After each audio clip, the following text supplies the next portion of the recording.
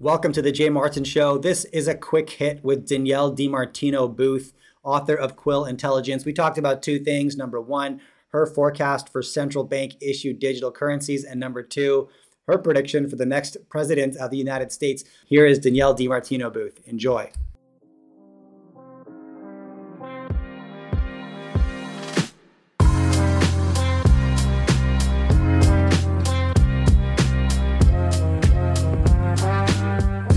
Like, I'm no expert. I don't really have a horse in the race, so to speak. But, governments, there's like over 100 governments right now are preparing, some kind of a launch of a CBDC. And, what's the definition of preparing? Like, who knows? Government of Canada website says we're actively building this out. We have no intention to use it. That may change. It's like, okay, that really means nothing to me. The biggest objection that I hear from my crowd about a CBDC and the dystopian outlook is all based around the surveillance tool it could be used as, right? They'll get visibility into every single transaction. And I get that, and that's not ideal, but from my perspective, we're way past that. Like, are we not? If you're on Apple, Google, and Instagram or Facebook, heaven forbid you're on TikTok, not only is every movement recorded, every keystroke is recorded, every word is recorded, everything your camera sees is recorded and shared. So yes, maybe there's a couple transactions that aren't in that data pile, but is that really going to move the needle in terms of changing our life? I mean, the second part about this that I question is like, do you remember that super high functioning tech platform that a government rolled out at scale and it just worked beautifully?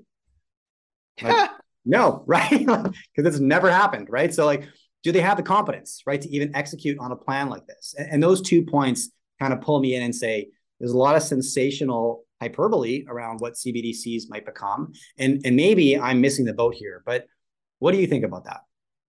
So here comes heresy for people who are worried it's coming overnight. Yeah. It's going to be forced upon him.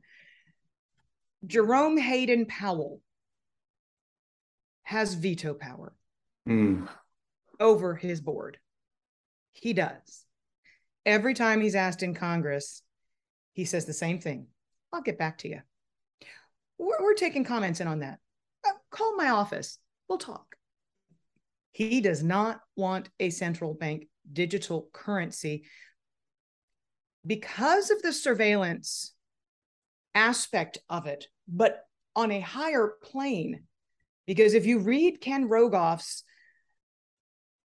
manifesto advocating for a CBDC, you get towards the middle of the book and you see that it's a really good way to impose negative interest rates. Oh, did you say you're not going to spend that money? Oh, well, we're just going to give it a haircut. We're just going to penalize you for saving. Jay Powell does not believe in that. Jay Powell also is a Republican. He's fiscally conservative. He has seen with his own 2 eyes modern monetary theory taken for a test drive. They bypassed the banking system. They took a central bank digital currency for a test drive by the Treasury Department, depositing money directly into individuals' checking accounts. Same basic mechanism without the surveillance aspect. What did it create? Massive inflation. Massive inflation. The banks are intermediaries in the US financial system because they should be the arbiters of who does and does not get credit. But if you just splash out and everybody gets money, they're going to spend it all. They're going to have a lower level in the aggregate of US savings than they did before the pandemic. Lowest level of savings on hand, I believe, since 2017. Aggregate all of us together, all of our savings accounts. So we spent what we were given and then some. Yeah. And we put on massive credit card debt. Inflation that's been created is just enormous. And that's why it's individuals all due deference to Maxine Waters. But that's why it scares the hell out of fiscally conservative people that somebody like her is jumping up and down in Congress to get moving on a CBDC because it's a matter of national security. I say hogwash to that. And I think Jay Powell knows that the whole idea is just full of you-know-what. The reason that it's somebody like Maxine Waters or a progressive or an extremely liberal politician who's trying to advocate for this is they know that this is a transmission mechanism through which to deliver universal basic income. Yes. Yeah.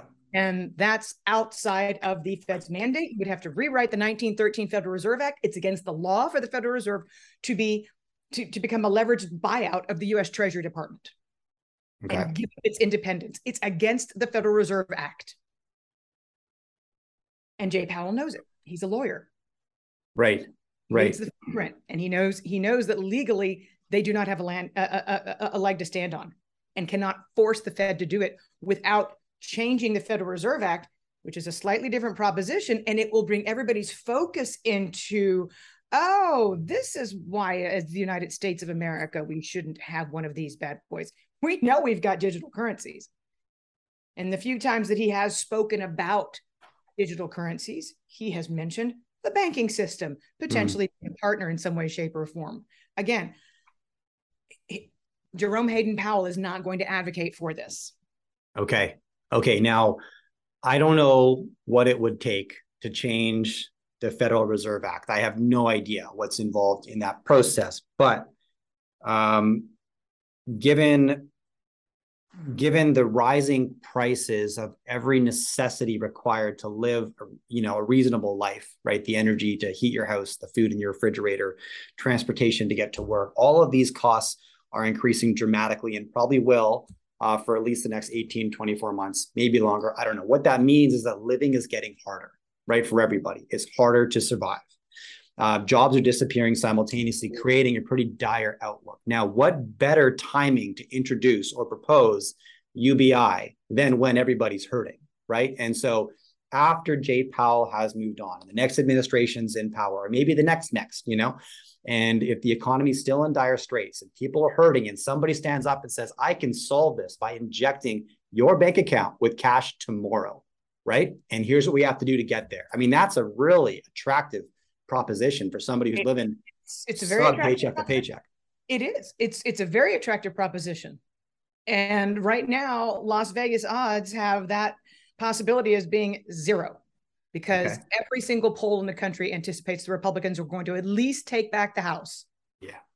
Yeah. So this cannot happen.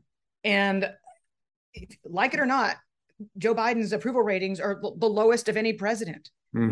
So it seems like the inflation that UBI created is not appreciated by the people it affects the most. The people who receive the most in the way of government transfers are also on the receiving end and being hurt the most by the very same inflation. So as long as you've got people who remember what we did with the CARES Act in 2020, and then another stimulus package, and then another stimulus package, and delivering money directly to the people, we created all this inflation.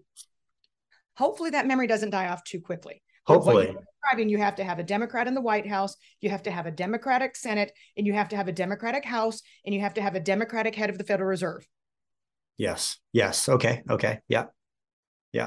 So you need the stars to align pretty dramatically for that plan to actually move forward. Correct. And that's why it's so critical. That's why Joe Biden was trying to flirt and play with having Lael Brainerd be chair of the Fed and not Jay Powell, because the progressives in the party wanted Lael Brainerd because she's an advocate for CBDC. She's said under certain circumstances, maybe negative interest rates, she would have advocated for UBI. And that's why every time he had Lael Brainerd up to the hill, the stock market went into the tank, because Wall Street's quick enough to connect the dots really quickly and say, Jesus, we'll have inflation like this forever if there's somebody at the Federal Reserve willing to go along with a CBDC. Right. Okay. Care to speculate? If I were to ask you to name the next president of the United States, would you throw a name out there? Gosh. Wow. I mean, that's really, really a difficult question. There are no consequences to this answer. I'll throw a name out. I mean, a month ago, I would have said Joe Manchin. Interesting. Okay.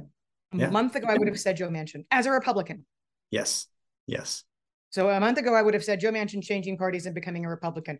But he just put his face and stamp on green legislation. So I think he might have alienated that Republican base at this point. But I don't don't know of anybody who could potentially run who would not be polarizing.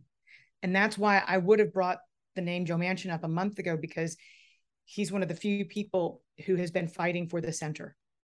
Yeah. Okay. What do you think about DeSantis? I think DeSantis needs to quit trying to look like the second coming of Donald Trump. If he wants to pull voters in from the center. And I think a lot of Americans right now are very, very willing to be moderate Republicans. I think a lot of Americans right now, if you could say, think of traditional politics, what do you identify with the most after this fiscal spending spree that created all this inflation? They might say, I'm kind of a moderate Republican at this point. And he's not that. He's a radical Republican. He is right now. Now, I always wonder if people play that role. He can mature. Yeah. After he wins the Republican nominee, then he suddenly pivots, becoming more centrist. Yeah, we see that sometimes. We're kind of watching that unfold right now in Canada. We have our first like firebrand politician that we've had in a long time, named Pierre Poilievre. And I think he's going to offend too many Canadians to maybe have a real shot, but I hope I'm wrong. He's coming across as maybe Canada's version of Trump, like far from it. It's Canada's version. We're just more liberal country in general. But I think once he wins the Conservative Party, he will start trending towards the center because of exactly what you just said. He's got to win over the party first and then the country. Yeah. And right now, the country, whether you're talking about a moderate Democrat or a moderate Republican, the silent majority in the very center of the United States, which is the vast majority of Americans, don't have a candidate. No, absolutely not. Yeah. And probably feel kind of like I do, in that I've sort of been a centrist my whole life. And I don't feel like my opinions have changed, but suddenly I'm sitting on the right. And I don't think I changed much, right? But everything else did. Right. And suddenly exactly. here I found myself. That's because you haven't changed, but politics has. And yeah. we witness the extremes in the public purview. Yeah. And it was definitely an extreme that brought the CARES Act into being. You have to think about who signed it into law, who was formerly a New York Democrat. But it's been at the extremes that we've made some really bad policy choices in the United States. And I think I'm hoping Americans can remember that. Yeah. Okay. Same thing in Canada. I hope people remember the importance of electing an adult as your leader after this current administration. All right. Where can we push people, Danielle, to find more of your material? Where should we send them? So come to quillintelligence.com. Look, I toot my own horn, but I hear it from our clients. It's just the best research out there. It's completely unbiased, and it's innovative, creative, and interesting. So it is. I'll second that. I second that, and I highly recommend. Also, a book that's aged very well is Fed Up. Pick up a copy. I highly encourage everyone to do that. All right. Look, Danielle, thanks so much for coming back on the show. I really appreciate your time. It's great to be here today, Jay. Looking forward to it. All right. If you enjoy my content, do me a favor. Follow or subscribe to this podcast. Drop me a rating and a review and share this with a friend. All of these things allow me to get bigger and better guests on the show. Now you can catch me all over social media at jmartinbc. Thanks for tuning in.